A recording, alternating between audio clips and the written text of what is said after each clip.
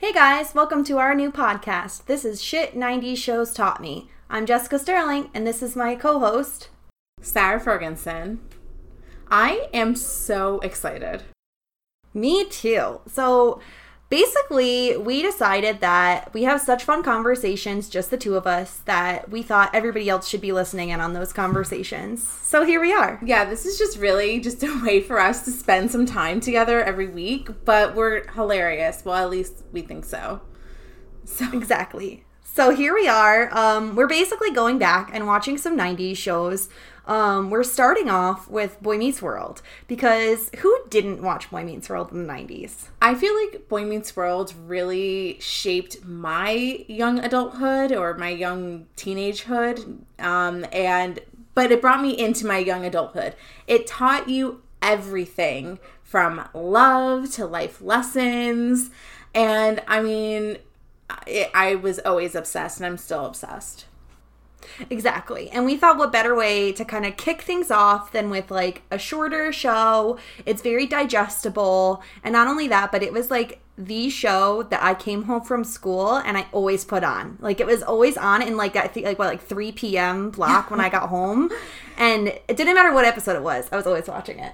So did you watch it first run, or were you only a repeat customer? See, that I don't know. Like, I don't think I tuned in for, like, whatever night of week it was on. Like, I don't think I tuned in that way. Like, I specifically remember it being on, was it ABC Family? Like, the reruns. Yeah, so I did watch it first run at times, but the first episode, our pilot, which we're going to get into in a little bit, it aired on September 24th, 1993. So, I don't even know, were you even born yet? I was born, but if it was, you said 1993? 1993, it aired, and it ran to May 5th, 2000. Okay, so I was only 2 years old, so I definitely wasn't watching it, and even then, like, I don't think, like, even when I was really young, like, us kids did not have the remote control. Like, we were not the ones who got to choose what we were watching. So, like, I can't imagine we would have been able to watch it anyway. So, I mainly watched it. After school, I came home, and there was usually at least a few episodes on. And I, like, who knows? Like, we could get into this, and there could be episodes I've never seen. Like, that's certainly possible. I've definitely seen every single episode, and I'm only a couple years older than you, so I doubt that I was, like, a 4-year-old, a 5-year-old watching Boy Meets World, but I definitely have seen every single episode, but it has been a while. I have done a few rewatches since the first air date, but it's been a while. It's been a minute. Yeah, so whether or not, like, our listeners have actually seen it, we highly encourage. It's available on Disney Plus if you have it, or you could buy some DVDs if you want to. And this is, like, the fun part, because I feel like you're definitely a bigger Boy Meets World fan than I am. Yeah. And it'll be interesting to go through it and kind of see, you know, where I land on stuff versus you, who's definitely a bigger fan. And we have something else that's a little bit interesting, a dynamic that's interesting, in that you were much more of the Corey fan. Oh yeah. And I was the Sean. Yeah. fan. Truthfully, Corey Matthews, or Ben Savage, has been my, like, claim to fame first crush since the beginning. He's definitely my number one TV crush, and he still is. And it was just something about that curly hair and his, like, good boy attitude, which I know is not. I mean, everybody wants the bad boy in Sean. What's Sean's last name? Oh my god. Fake fan right here. Well, we'll find out later. Because you know what? In the first episode, they don't even say Sean's name. So yep. It doesn't matter. We don't need to know Sean's last name right now. But, you know, I mean, like, everybody wants the bad boy, but not me. Yeah, that's the funny thing. Like, I feel like Sean had, like, so many people who were in love with him versus, like, Corey. Like, or Eric, too, right? Like, other people were Eric was definitely supposed to be the hot guy. Mm-hmm. Well, that's the funny thing. And, like, I feel like it'll be interesting on a rewatch to go through and track the character progression, because Eric gets, like, dumber and dumber as time goes on. And he certainly does not start out that way. No, they did him a disservice. But Jessica, so for our viewers, if they've never seen Boy Meets World, I feel like we should give a heads up that there might be some mild spoilers, but we are going to do our best to, not give away huge major plot points. Is that how you feel? Yeah, I would say the show is old enough where we don't necessarily feel the need to, actively avoid talking about, like we just said about Eric, right? Like, kind of how his character progresses over time. But it's not like we're going to be referencing huge plot points in future episodes as we go. So feel free if you, let's be honest. Like, if you don't know, Cory and Topanga is a thing, Then, what, what are you doing with your life? I feel like they're, forget Carrie and Big, forget Jim and Pam. In my opinion, it's always been Cory and Topanga as TV's best romance. I guess that's up for debate, but I feel very strongly about that. Yeah, and I feel like that's something we'll have to get into because is it gonna stand the test of time? Is it gonna hold up on a rewatch? I'm interested in seeing if that's true because nowadays maybe back when I was a kid, I was probably obsessed with it.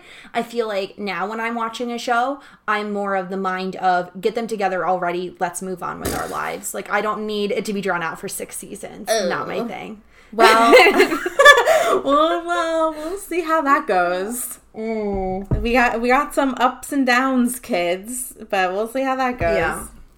Yeah. But so, all right, so we might as well get into it. So kind of how our format we're thinking is going to go at the moment is we're looking at doing 1 episode per week per podcast. We might eventually end up kind of doing 2 episodes in 1 podcast, depending on how long the runtime ends up being. They're shorter episodes. It's not a huge plot to usually go over, but we can both be chatty. So if we decide that we'll just stick to that 1 episode is more digestible, we'll kind of stick with that format moving forward. Yeah, absolutely. So I will be the Boy Meets World historian, and I'm just going to set the stage a little bit.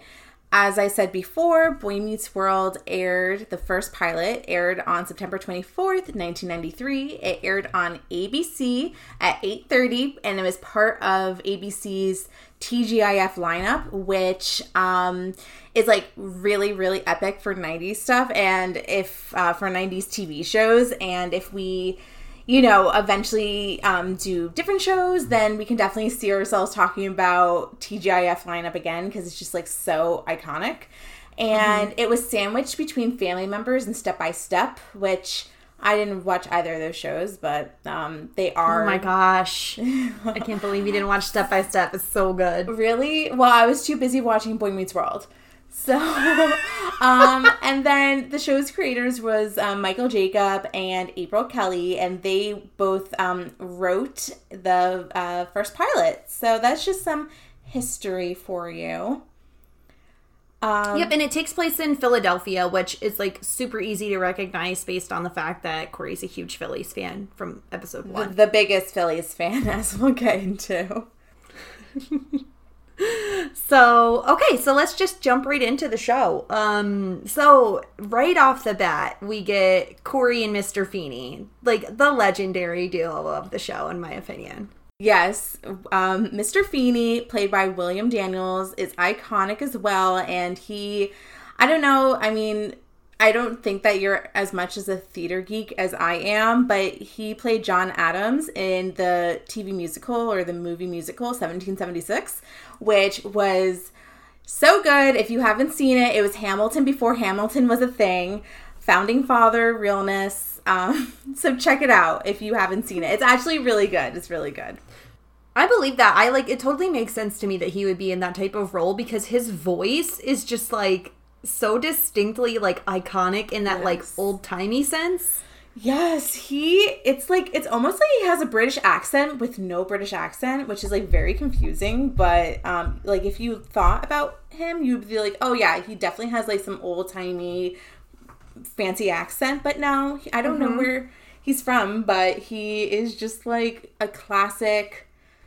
He's just the best, and Mr. Feeney is definitely the founding father of Boy Meets World along with Cory. They have a really special dynamic that you'll see for the next 7 seasons.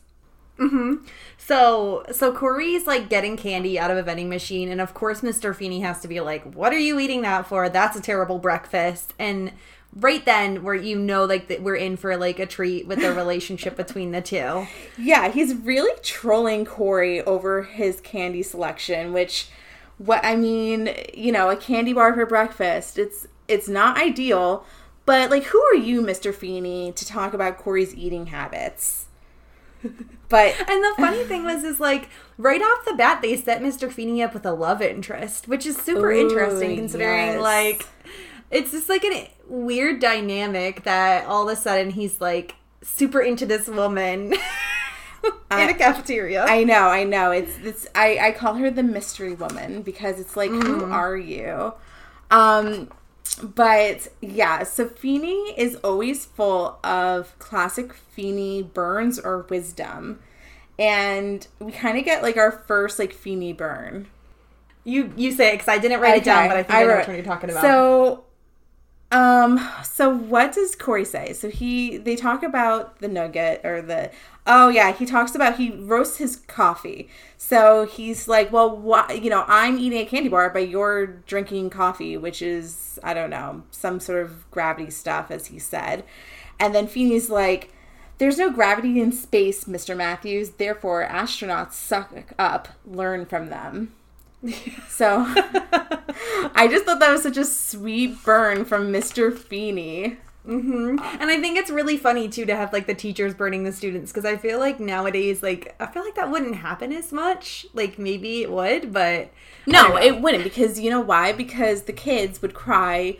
The kids would cry at home, and then like next thing you know, like the teachers get in trouble. But back then, it was like more so if your kid is a little shit, then your kid is a little shit and like they get in trouble. But no, not anymore. I'm not a parent. I don't know anything. Maybe that's true. We probably should preface by saying neither of us are parents, so like don't hate on us for our shitty opinions because we don't have kids. So who cares? Yeah, sorry about that. But I support all parents and children. There you go. Yeah. We love all of the parents and the children. All the parents. But like, can I just say that Corey, or Ben Savage, is such a little nugget starting off. Like, he's such like a little nugget. I just want to squeeze his little face because I just love kids so much, as I stated. Well, you know who I thought was a little nugget, which is unnamed Sean in the pilot. Yeah, so he comes in full force with the hair. Like, oh, he's so adorable. Yeah, so this hair is actually very iconic. And I read that they kind of liked Sean, or Ryder Strong, which is his real name, because of his hair. And they liked his hair so much, and all the little girls and like little boys loved his hair so much that he had to keep this haircut until like the end of time. They like wouldn't let him change his hairstyle. So he came into the audition with this haircut, and it never left him. I could see that. Like even the other kid who's from the Sandlot, we don't know what his character's name is, but the one that they're chatting with, I'm calling him fake friend. Like a similar fake friend. Yeah, because we don't see him again. Yeah, because he definitely got, I don't know, fired, or so he was in the Sandlot. I didn't know that. Yeah, he's the kid from the Sandlot who, like, tricks the lifeguard into, like, giving him CPR so that he can, like, kiss her. And he has the big doofy glasses. Oh, well, I didn't recognize him. But another fun fact is that Corey was supposed to have two guy friends throughout the series. And they just kept trying new kids. And it turned out that seat was eventually called like the chair of death because they kept replacing the children. So we'll see like a couple different versions of Corey's fake friends or Corey's friends, and then eventually it just lands on Topanga. So we should keep an eye out on that and see which friend, like if they did keep one of the friends, which fake friend would we have kept? So this kid is like obsessed with, I think they're talking about SNL. I don't really know. They keep talking about skits and monologues, and they mentioned some guy named Steve Lawrence, and I'm like, I don't know who that is. Okay, so a couple things. I am definitely like being such a little historian right now, but I was like, who the heck is Steve Lawrence? And at first I thought his name was Steve Warrant, and then I had to I was Googling Steve Warrant, and that didn't work, but that's neither here nor there. So Steve Lawrence was an American singer and actor, and I was trying to figure out, okay, so if this singer or actor was on SNL or some... Oh, I don't think it was SNL in my opinion. In my opinion, it was like some sort of like Dave Letterman or Jay Leno type of show. Like a late night show. That makes more sense. Yes. Yeah. Well, they said monologue, and that's why I was like, oh, are they talking about SNL? I mean, I know nothing. I was 2 years old. Or like, so what do I know? Yeah. No, I think it was some sort of late night show. So I was like, why would Steve Lawrence go on a late night show? So I actually did do a little bit of Googling, and I saw that he had no albums that year, so he was not in there for his singing, but he was on a TV show called Bob in 1993. And then in 1994, he was on a show called Empty Nest. So possibly that is what Steve Lawrence was on the late night show.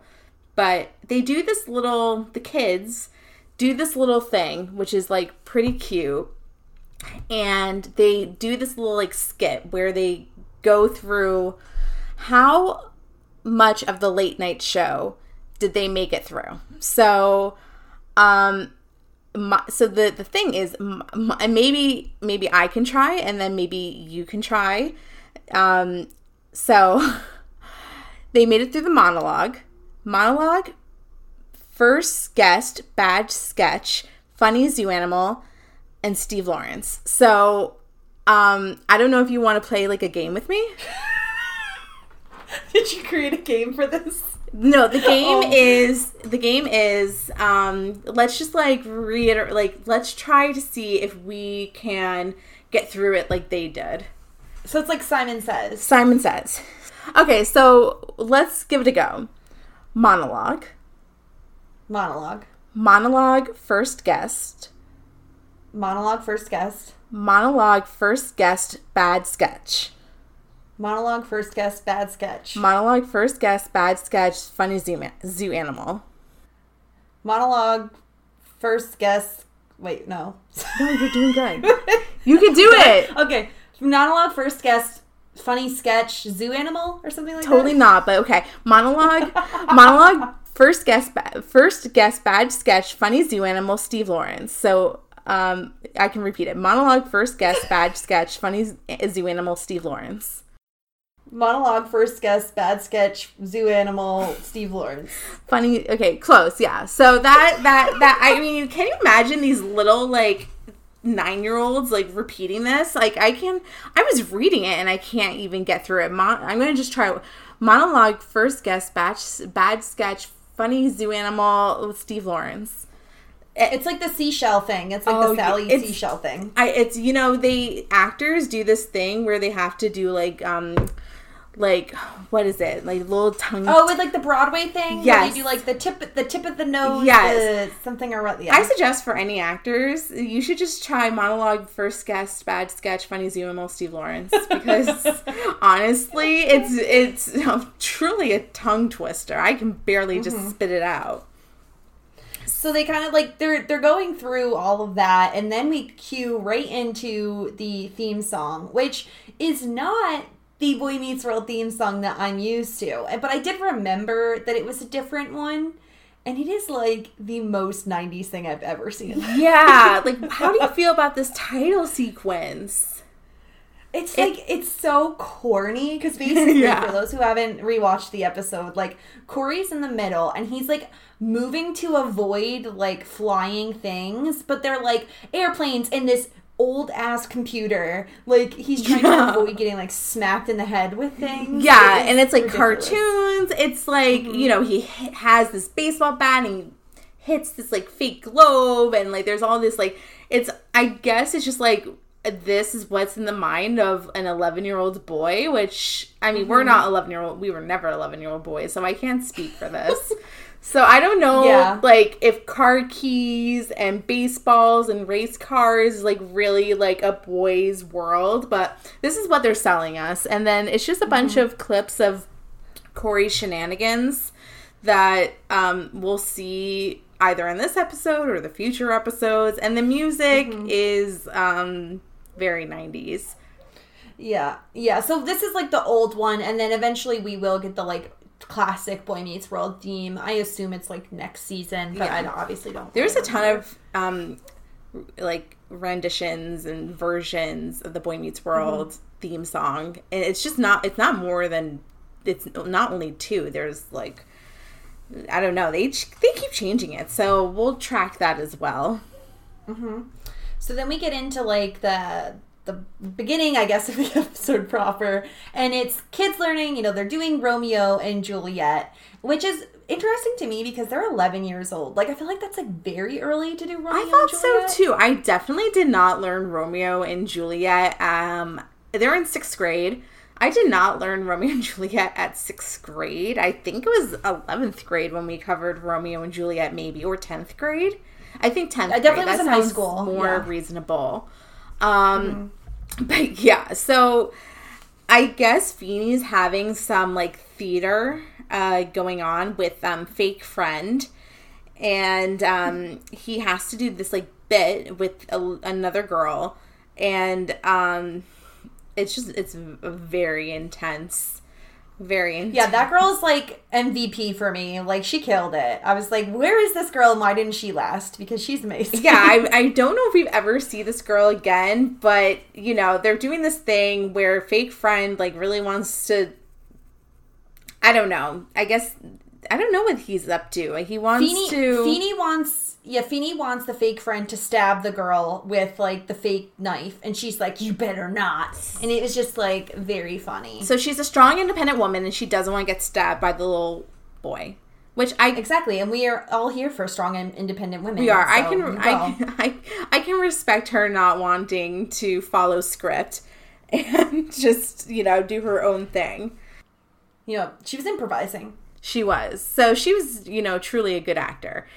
And then while this is all going down, we see Corey and Sean do some sneaky stuff in the back of the classroom.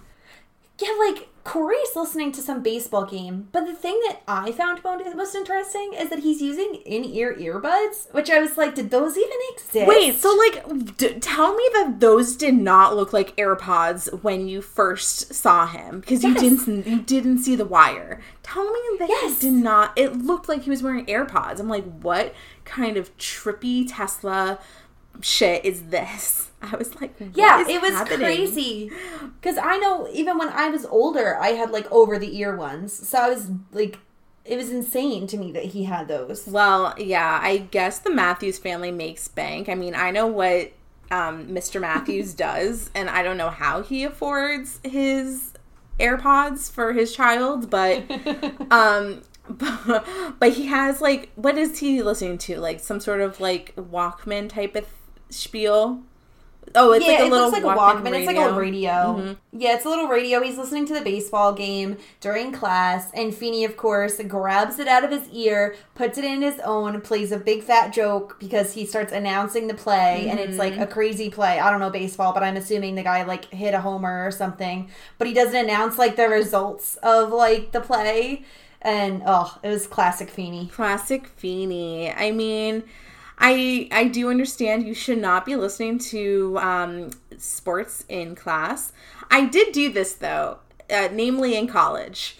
There was a good period in my college classes where I would watch reality TV on my laptop while I was pretending to take notes. So I do empathize with Corey because, honestly, sometimes class is just boring. And you need something to spice it up a bit. So I don't condone it. Once again, not a mother. I'm not telling all the moms out there to let their kids do this. But I do empathize. Yeah, I mean, he certainly gets up to some shenanigans throughout his history with Mr. Feeney. Oh, yeah. Yeah. The thing I noticed about this scene is, like, Mr. Feeney is so dressed up for class, and I'm like, none of my teachers ever dressed like this. Mr. Feeney is totally grandpa chic. And, like, I'm kind of into it in, like, some sort of weird, like, daddy issues way. But, He has, like, a suit jacket. It's like a sweater, like, thingy, vest thingy. I love it. He looks like a college professor. He looks like... Yes. He's, like, takes his job seriously. I mean, what do elementary or middle school teachers wear these days? I don't know, but I doubt it's, you know, this outfit. But I loved it.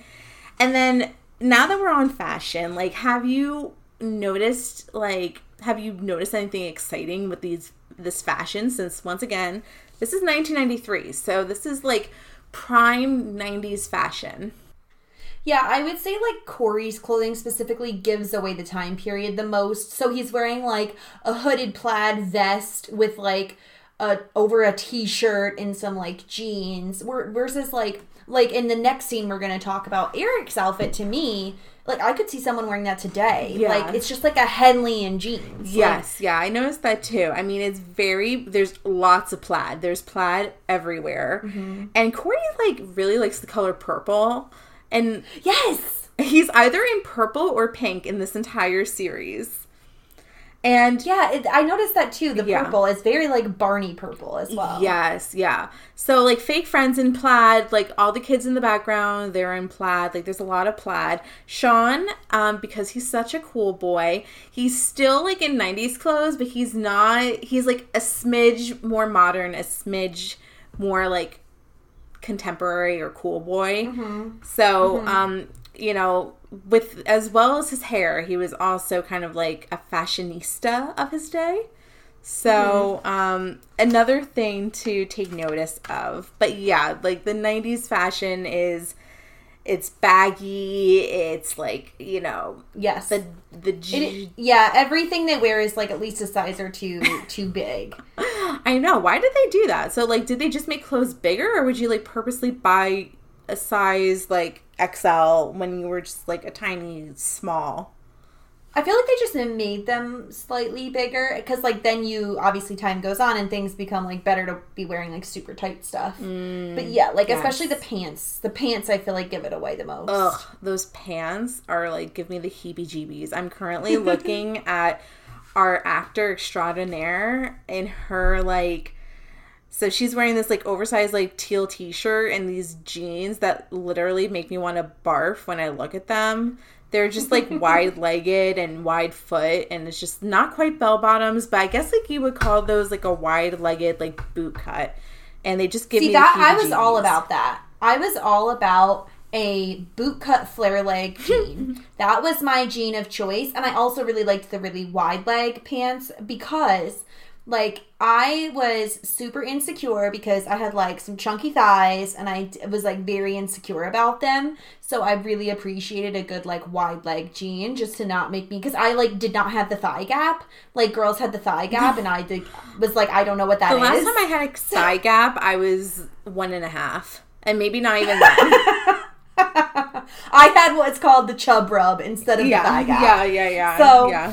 I, like, appreciated a nice flare leg boot cut when those were in style. What I did not like was in the, let's see, like, early to mid-aughts when, like, low-rise jeans were in. Oh, no. That was my worst nightmare. And thank goodness we're not going to be covering that in any of our 90s shows, hopefully. Because early 2000s fashion is really a choice, and it's quite scary. And, like, it is. the Simple if you're Life not skinny era.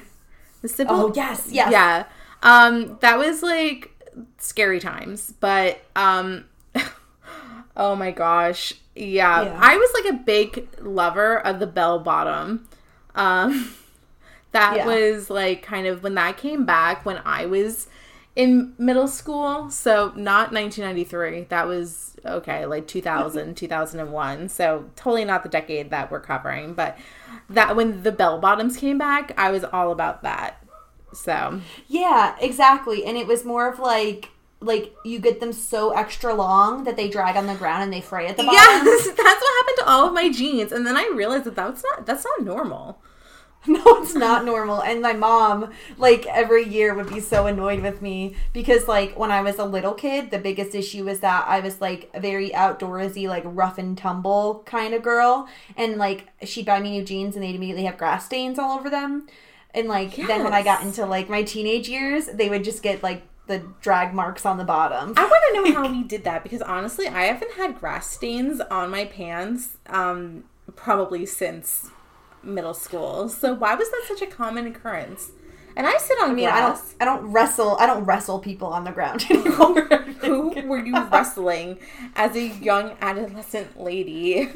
I had like a neighborhood childhood friend and we would like play like football and stuff. Like I was not for the faint of heart. Like I was like about it. Yeah. But you know who is wrestling right now? Is Fake Friend with the little independent woman. They are looking like they're about to literally stab each other when we come back from Mr. Feeney, like, stealing Corey's Walkman. I don't know. I don't think this would be, like, go well in the 2020 classroom. No, I don't think so either. I don't even think they'd have a fake knife. Maybe they would. Yeah, they had a fake knife. Definitely not allowed. So yeah. So it wraps. But again, we're not parents. No, so feel free to give your I mean, if you knives. give your kid a fake knife, then you know what? That's truly on you. But I can't judge. So we move on to to Eric in the bedroom, in their classic bedroom. They both have twin beds side by side. Oh, wait, cute. Sis, you forgot to mention that Corey got detention. Oh, yes, he got detention. Yeah, he got detention. Okay, so moving on. So Corey got detention. So Eric, it doesn't matter. Yeah, Corey got detention, and Eric is in their bedroom, which is super cute. It has like plaid I said, too. Did you notice the wallpaper is plaid? Yeah, there's plaid everywhere. It's coming back, or like it's now come back from the 90s. Yeah, oh yeah. And basically, Eric decides that he wants to go on a date. Now, him and Corey are supposed to go to a baseball game together, but Eric invites this girl named Heather instead. Heather Morris. So Eric's talking on literally an iPad-sized phone with an antenna, which if you've never seen that, that's quite a sight to see. And at least it was wireless. It was wireless, which is pretty impressive, actually, that it wasn't like a corded phone, like a rotary phone on the thing. But yeah, so he is getting a date with the hottest girl in the 10th grade, Heather Morris. So he's on the phone with her, and he got the date with the hot girl. Good for him. And he's supposed to be like the hot boy. I mean, I don't know how you feel about his look, but he's supposed to be like the cool older brother, like hot guy. I believe it. Like, he's pretty... I feel like he's good looking. Like, he has the hair, right? Mm-hmm. Like, he's dressed pretty well. Like, I feel like I do believe that he is, like, the cool older brother in this situation. Yeah. But, yeah, definitely. And you're right. Like, his outfit, too, is fine. Like, I can see anybody wearing that. Yeah. Like, you wouldn't be surprised to see somebody wearing his outfit today. No. So... You know, Corey is talking about how the Phillies made the playoffs, and they're so excited because they happen to have tickets for that game on Friday. And Corey just talks about how he's so excited to go, and he has detention, but it doesn't matter. He'll just meet him on the bus, yada, yada, yada. And then Eric breaks it to him. Yeah, he's ditching him for his date with Heather. Which, I'm an older child and you're a younger child. So yes. We might have different views on this. But, I mean, we'll get into it in a second, but Corey straight up, like, tattles on his brother. Like, he goes beeline straight tattling to his parents, which is, like, such a snotty thing to do. It's really obnoxious, and I hate tattlers. Like, I really do. So, you know, that is just like really annoying. And, you know, how do you feel? Like, how do you feel about this? Now, the biggest caveat is that Eric paid for these tickets. Right, and that's where I think that's where the argument ends, right? Like, if this was... Now, this would never happen with me and my brother. First of all, I hate sports. Second of all, like, we would never be doing any activities together by choice. But let's pretend that this was my brother and I. He is 4 years older, which I'm trying to think. Like, that sounds about right. Eric and Corey, there's a 4-year age difference between them. Okay, so that I figured that sounded about right. So let's pretend that's us. Like... If, like, my parents would probably not be pleased, but if my brother had bought the tickets himself, well, then it's on him to choose who he wants to bring. So, like, I feel like that is where the conversation ends. I do agree. So I'm glad that you said that, because I thought you were going to take the snotty younger child stance and be like, well, he was invited first. You have to, like, you know. Well, it's like a shitty thing to do, but, like, you're a 15-year-old boy and you have an 11-year-old brother. Of course you're going to, like, do a shitty thing. And it's the hottest girl in the 10th grade class, Heather Morris. So, yeah. I mean, that's... And, of course, her name is Heather, because it has to be. Because it's the 90s. So, yeah. Which is very, yeah, it's very 90s. So, yeah. So, Corey, like... snitches, but, like, you know, there's like a wrench in this because, oh my god, somehow his parents know that he got detention. So he's like, they're already like not very happy with Corey. So maybe if Corey did not get a detention for listening to the Phillies game in class, maybe they would be more interested in hearing his argument, but like he already messed up in that regard. And this is like the kicker. Mr. Feeney lives right next door. Yeah. Yeah, we're gonna see this come back like a million times. This is like a very important aspect of the show, is that Feeney lives next door. And the funny thing is, like, the parents, like, based on their reactions, it doesn't seem like it's uncommon for Corey to get detention. I know it seems like it's like pretty much like an everyday occurrence, but maybe like, I mean, maybe Feeney does have it out for Corey. Like, it seems like he's like pretty up Corey's butt like since the beginning of the day, and I almost feel like it's a little like, leave me alone, dude. Like, I'm just trying to live my life. Yeah. Like, why are you trying to give me detention? Yeah. So basically, like, the mom finds out that, like, oh, the Heather agreed to go on a date with Eric, and, like, she's excited. It's very cute. My mom has never paid that much attention to my life, let alone my love life, ever. No, I feel like it's so awkward. Like, I would never tell my parents, like, oh, I have a date. Like, that's so weird to me. But, like, they're very close. Like, I feel like at this point in the podcast, I will reveal that, like, my family is not the lovey-dovey Corey Matthews family. Like, that we're not like that. So a lot of times when it's, like, very, like, emotional connections in these families, I'm like, sorry, can't relate. I don't understand what's happening. Yeah, I can. You know, I mean, I have not been shown that much love, but I can't. I romanticize about the classic 90s family. I mean, you saw it a lot between, like, Full House, which actually did get a shout out in the pilot episode, you know, so, you know, you see this, like, trope a lot as, like, the strong family dynamic, in these shows. It wasn't until, I think that's, like, just a popular trope in this era. Yeah. Is, like, a strong, close-knit, like, all-American family. Right. And it's always, like, mom, dad, a few kids. Usually it's 3 kids, right? Yeah. Like, so that, and then always, too, like, just like in Full House, where you have Michelle Tanner, like, Morgan is always used for, like, comedic relief. Because she's the youngest. She has quippy comebacks. She's a cutie. I mean, she is, like, just a cutie patootie. I mean, her and Debbie are definitely the dynamic duo, and Debbie's the doll. Yeah. But they're true best friends. She cracks me up. So, like, basically the parents are trying to say to Corey, like, listen, like, one day girls will be important to you too. You know, like, you're young, but eventually they'll be important to you too, and you'll understand.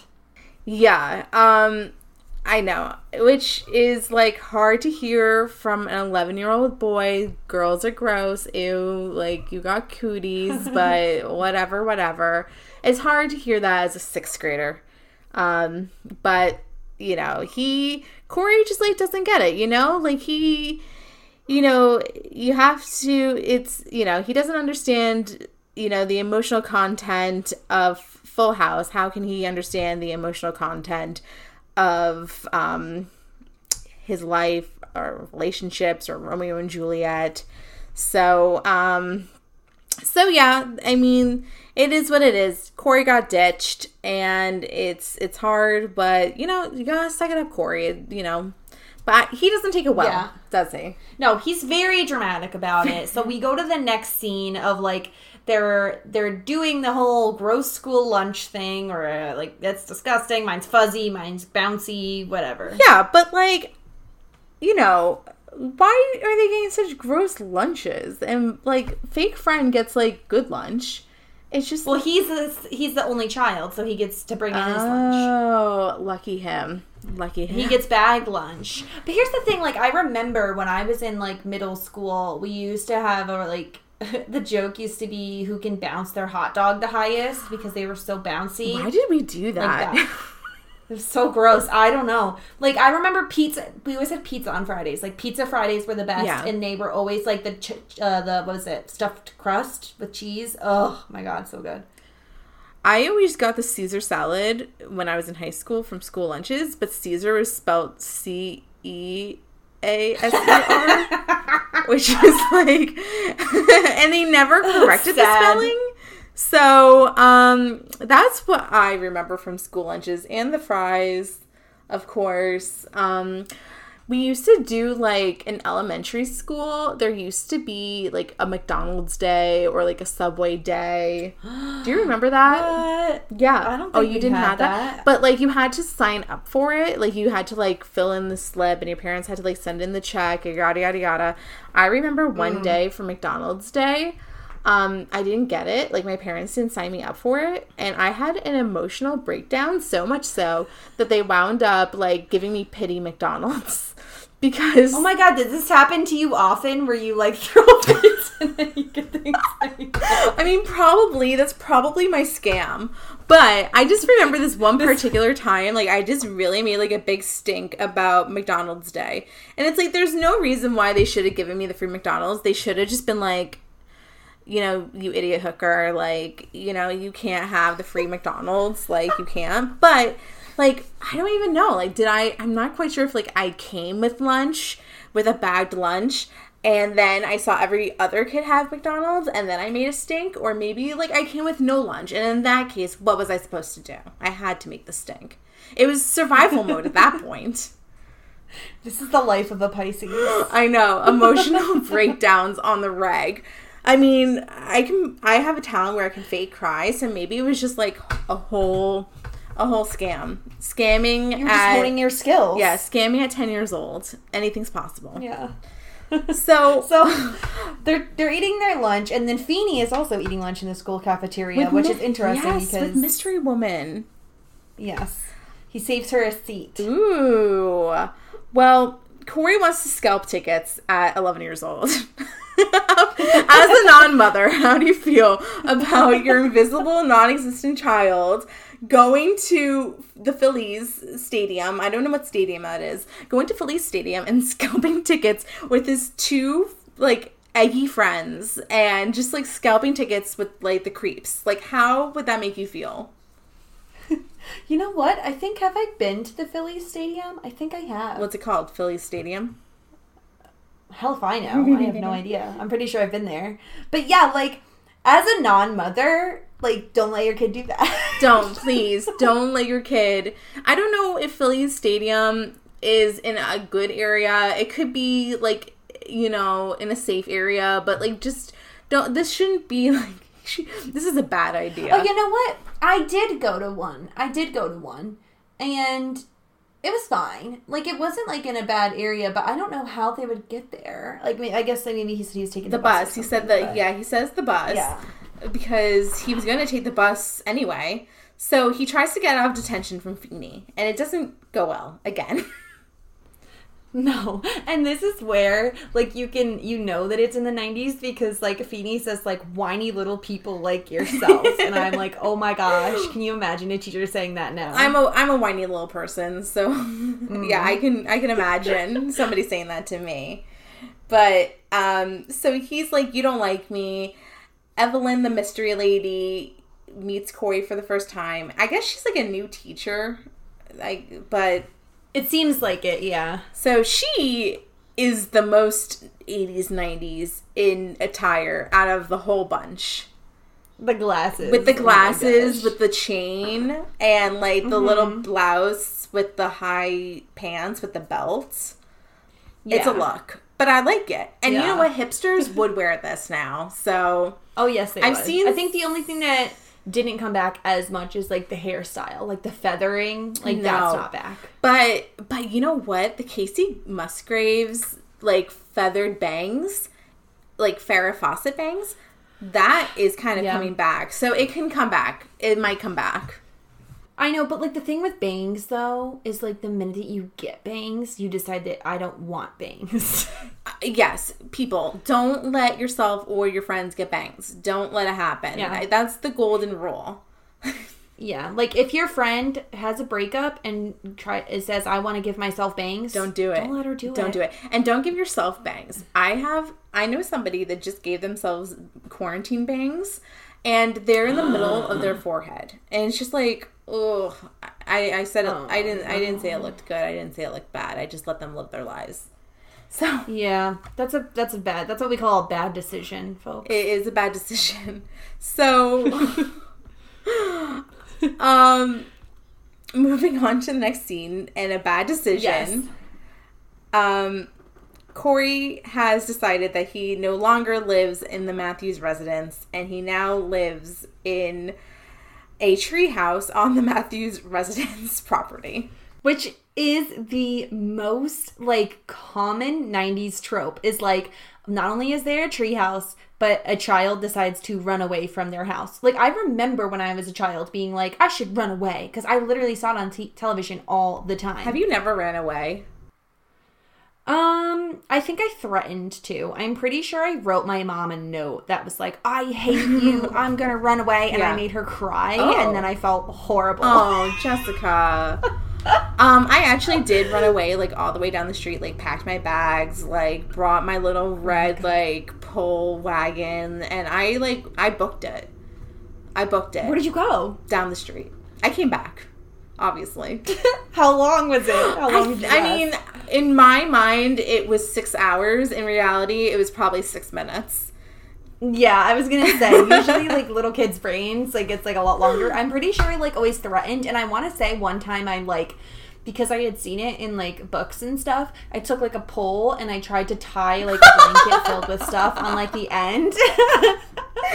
Brilliant. Like, didn't work. Brilliant. I know. My brilliant brain. Like, this is what I do. I love that. And I'm pretty sure it didn't work. So, Mom Matthews is so nice. So nice. She brings him dinner as a... Like... I feel like if this is my mom, she's like, you come inside and eat or you don't eat. Yeah, so maybe Mom Matthews is really like an enabler. So she brought him such a good meal, chocolate pie, barbecue chicken, and corn on the cob in a lunch bag that looks like only has like a sandwich in it. But I mean, that seems like a big meal to be fitting into a little lunch bag. But she brings it. And I mean, good for Corey. He got a good meal out of this deal of hiding in the treehouse.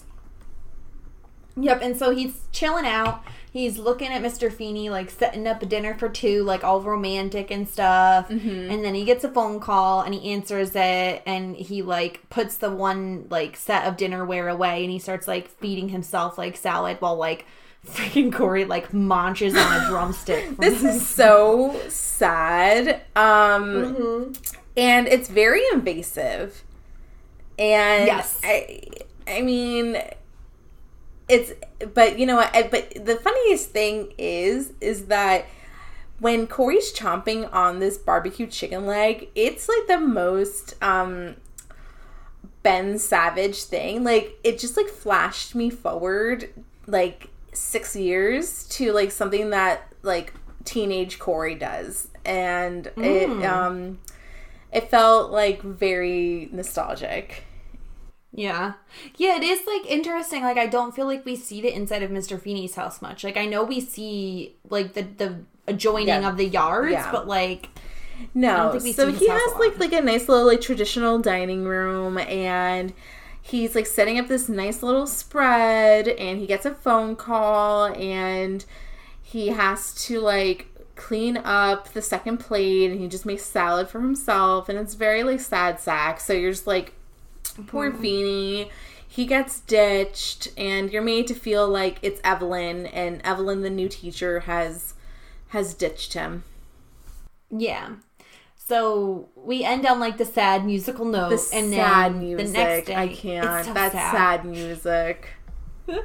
It's and then the next day, like Corey just like is sneaking into his own house to like get new clothes. Yeah.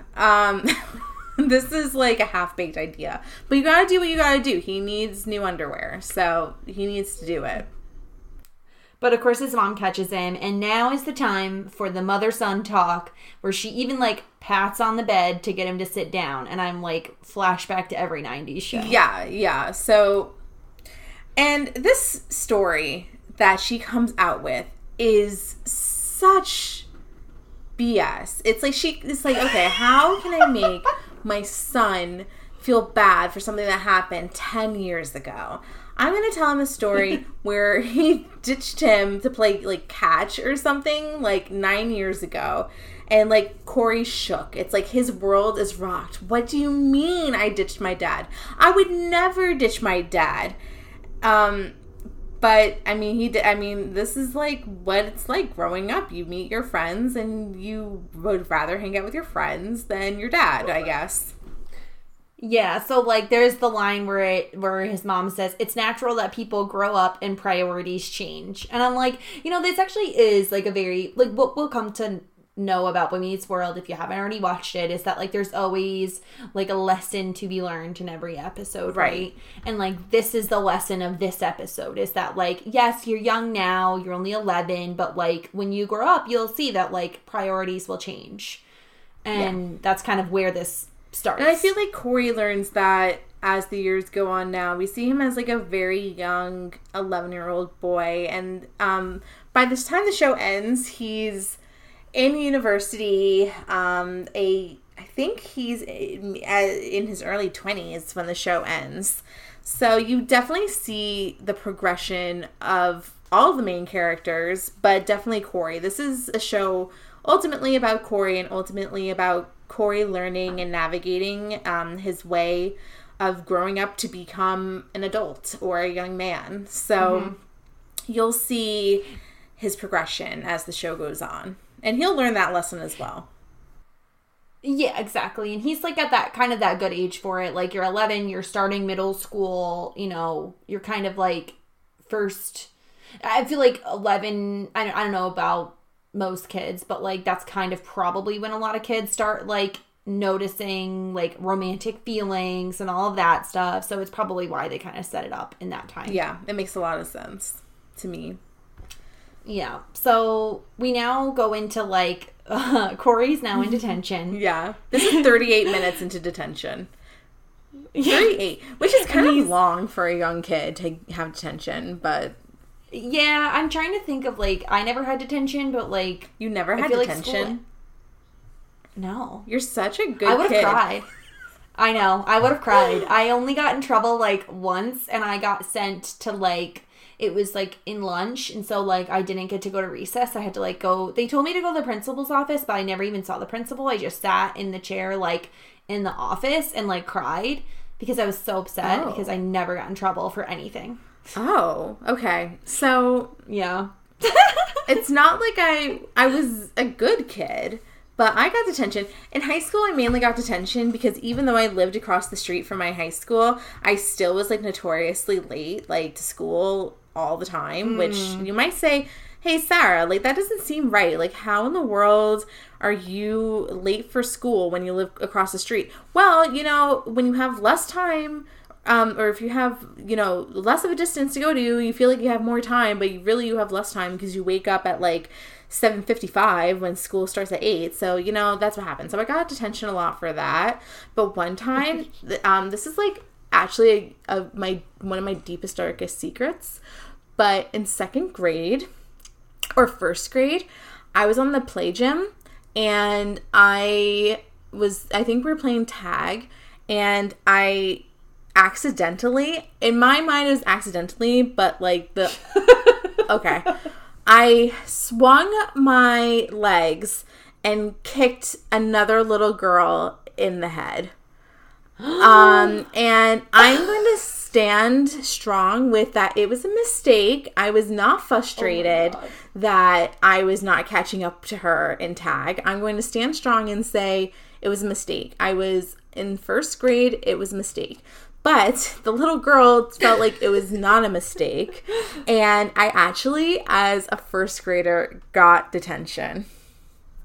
They did not have detention when I was in elementary school. I think that they made detention specifically for me. Because you kicked her girl in the head. See, like, when I was a kid, see, this is how much, okay, so, like, when I think we talked about this before, like, off the podcast, but, like, when I first got, like, AOL Instant Messenger, like, my, I almost said handle, my screen name was Miss Goody Two Shoes, and so, with, like, the O as, like, a 0, and, like, that could not be more accurate, because, like, I was, like always a rule follower, and I remember having nightmares when I was going into 6th grade, which for us was, like, middle school. That's when middle school started.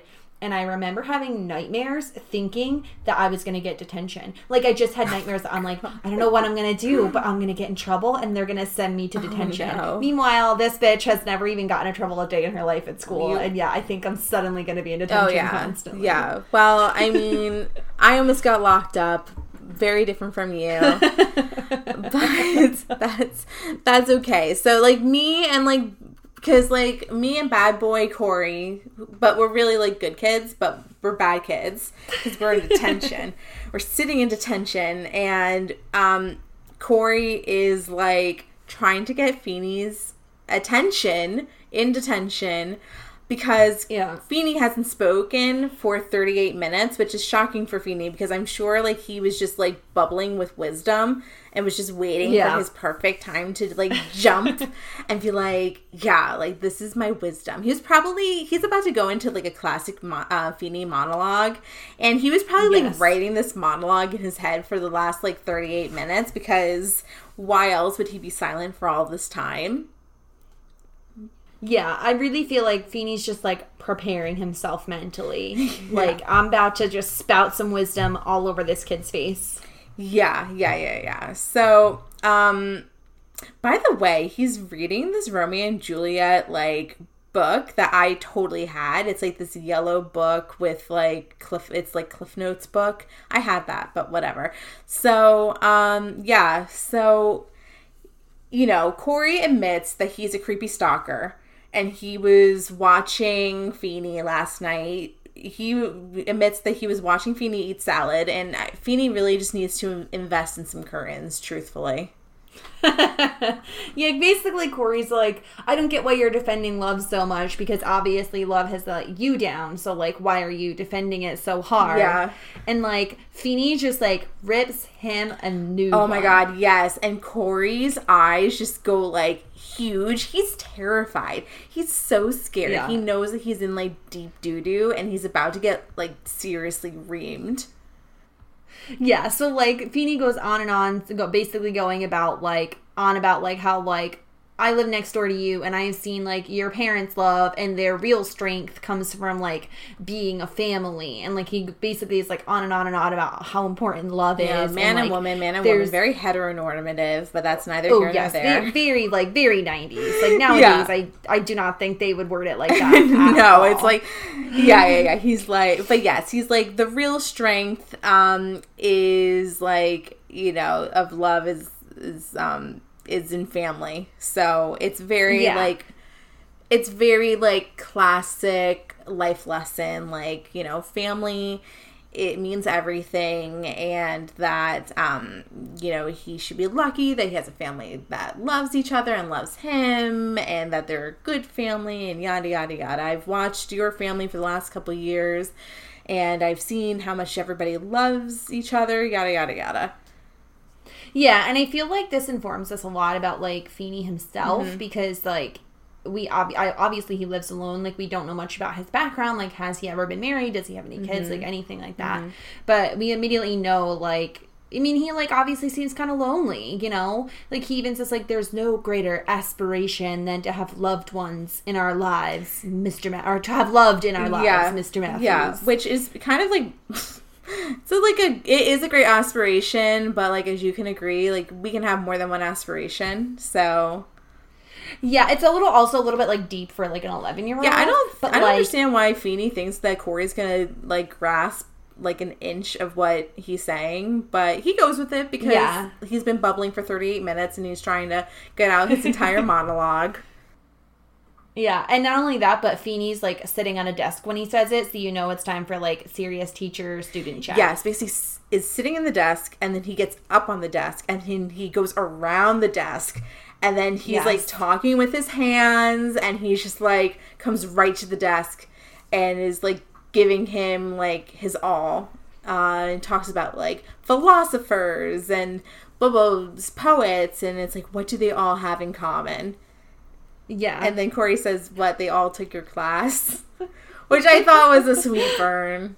It was so good. He's like, you're fucking old as shit, Feeney. Yeah. So, know that they're older than 11, so you can't possibly know. But if they can't possibly know, then why are you forcing them to read Romeo and Juliet? It's like, you're saying that, like, you're 11, you can't possibly know about love.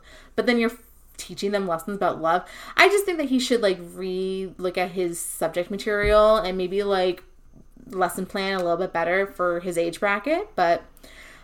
Yeah, I mean, like, I could see, like, depending on how... Some 11-year-olds, I feel like, maybe mature a little bit quicker than Corey, but, like, certainly, like, there were other, specifically, like, Shakespeare texts that you could, like, point to for, like, betrayal, friendship, like, more probably age appropriate, yeah. Yes. So Feeney says something funny that I just want to point out. He's like, you come in the beginning of the year and you leave at the end of the year, and I don't know how much I taught you or what you've learned from me. And I just think it's ironic because for our listeners that don't know, Feeney is somehow their teacher from 6th grade to, like, college.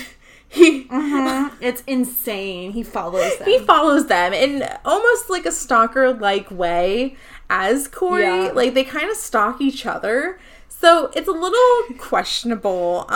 But this is not the last time we're going to see Mr. Feeney in any regard. Yes.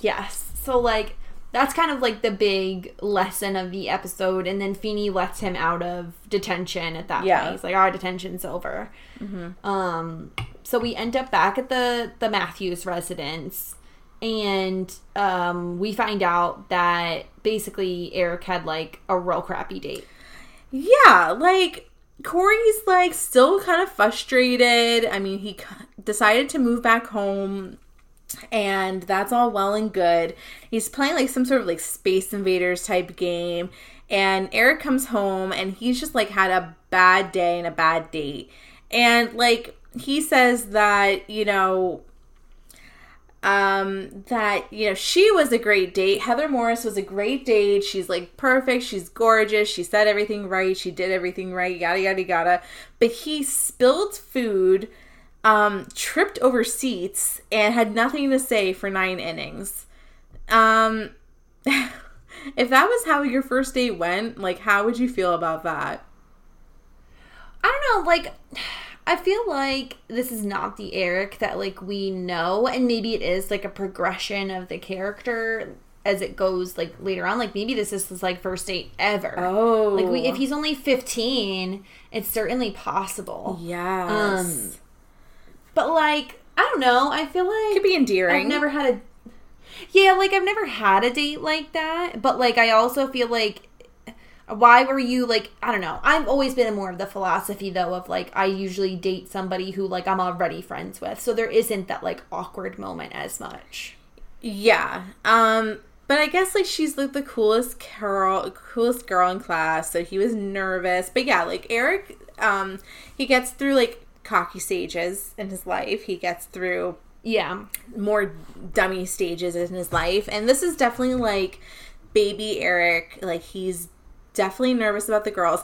I think that, I don't know. I think it could be his first date, which is, like, kind of exciting, but kind of, like, a big deal. Because my first date, it was definitely, we were just going to the movies. And he brought her to the Phillies playoff, which I feel like is, like, very impressive for a first date with, like, a new girl at 15. That is true. That is true, but, like, I do feel like Corey's advice is better, though. Like, bring her to a movie. You can't talk during a movie. That was some good advice, right? That was some very good advice. So, yes, maybe a movie would be more up your speed. And Eric takes his advice and decides to call Heather, but he does ask Corey, like, what's the change of heart? And it seems like Mr. Feeney did leave an impression because he said... So he's heard love is worth it. Yeah, exactly. So you do kind of, there is like that like moment where it clicks where like the lesson was learned for the episode, and it's further proven when Corey goes like downstairs and hangs out with like Morgan, and they have their whole like cute scene. Yeah, because I don't know if we got into it that much, but like Corey was definitely like a jerky older brother to sweet baby Morgan and her doll Debbie. Yes. Like there was like a time where like Morgan tried to give Debbie to him at the treehouse, and like Corey was like, why would I want your dumb doll at the treehouse? And like she's like, okay, like bye. And like Morgan keeps like, you know, Morgan looks up to Corey, like Corey looks up to Eric. So, you know, so he decides that he should try with Morgan, and he decides to have a tea party with Morgan. And, like, Morgan savagely, like, throws Debbie after all of Debbie does for Morgan and all the support that Debbie gives to Morgan. Like, she just gets thrown out of the tea party. Like, you can't drag another chair, Morgan, so that Debbie can join the tea party, too. But whatever. Like, disrespect your number one best friend. That's fine. Yeah, Morgan gives, like, no fucks, and I feel like that's gonna also be, like, a trend. Because, like, she just, like, I feel like she just goes on with it. Like, she kind of, like, yeah, she's, like, the youngest, and, like, people probably... I mean, I know, like, the middle child is, like, ignored, right? But, like, I feel like the youngest child is always, like, they kind of just give up at that point. Yes. And so she's kind of just, like, real carefree and kind of just, like, I'm gonna just sip my tea and sit back and wait for you people to come to me. Yeah. So she has, like, a sweet moment. She asks, like, if Corey can put her to bed because it's bedtime, but they just started having tea. And, you know, Corey, like, takes the responsibility of putting his little sister to bed. And his mom asks, like, why, what, like, what's the change of heart? Why? And he says, I don't know. I don't understand anything about my life. And honestly, same. Mm-hmm.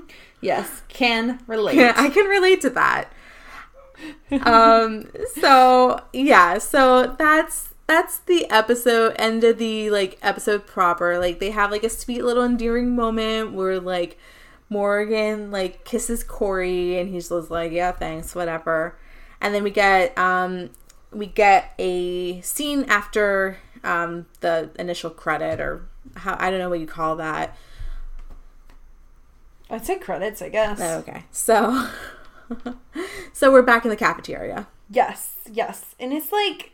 Oh my gosh, that is so funny because this is where we find out that, like, it wasn't, like, the mystery teacher that Mr. Feeney was on the phone with who he got, like, ditched by. It was, like, his sister, because we see him ask out mystery teacher, and she says yes. Yes, what a plot twist. I mean, bigger plot twist than any Game of Thrones episode, truly. And Feeney is such a con man. Oh, yeah. So he, like, is, like, purposely, like, having this conversation in front of Corey, and he's, like, confused, Mr. Matthews. And Corey is like, yes, I am. And Feeney says, as you should be. So it's a good way to end the pilot for sure. Yeah. So that is our pilot. Yeah, I thought it was pretty good. Like, obviously, we're missing some important characters. Topanga isn't there yet. Mm-hmm. We don't even know the parents' names yet. Sean doesn't even have a name yet. So, like, we're still early days here, but, like, it's gonna be fun, and I'm excited to kind of track. I mean, I'm sure we'll have, like, different things we're tracking throughout, but mostly, like, character progression and kind of seeing it. Obviously, the fashion is gonna be, like, important to track. Yeah, I'm excited to see, you know... I'm going to get out the hair crimper because we're going to see a lot of crimped hair in this show, which I truly love. So it's going to be fun. We'll kind of go through it. So like I said, most likely we'll be doing like one episode of the show per podcast. Like we said, if we decide that we can squeeze 2, I mean, this was our first one, so we'll kind of see how it goes. But we hope you guys like had fun listening and enjoy all our little tidbits. Yeah. If you'd like us, you can like totally subscribe on whatever podcast app you use. You can follow us on Twitter at Shit90spod. Again, that's at Shit90spod. Yes. And you can also follow us on Instagram there. And Jessica, is there anything that you want to plug? Oh, I don't think so. We're just like, I mean, for those who are listening in real time, we're like in August in the pandemic. We're just trucking right on through. So this will be a really fun, like, pandemic project. Yeah. And we hope you guys listen along. And also, if you want to follow us individually on Twitter, I'm at @TheJessSterling. That's 3 S's. And I am at Sarah Ferguson, so no H, and FERGENSON. Yeah. So thanks so much for watching, guys. We're so excited about this project. We're so excited to follow along Boy Meets World. And we have some pretty exciting shows to cover after Boy Meets World. This is not a Boy Meets World exclusive podcast, but our future projects are to be determined, and you'll know of them soon. Absolutely. Oh, and if you have any questions or anything, you can always tweet at us.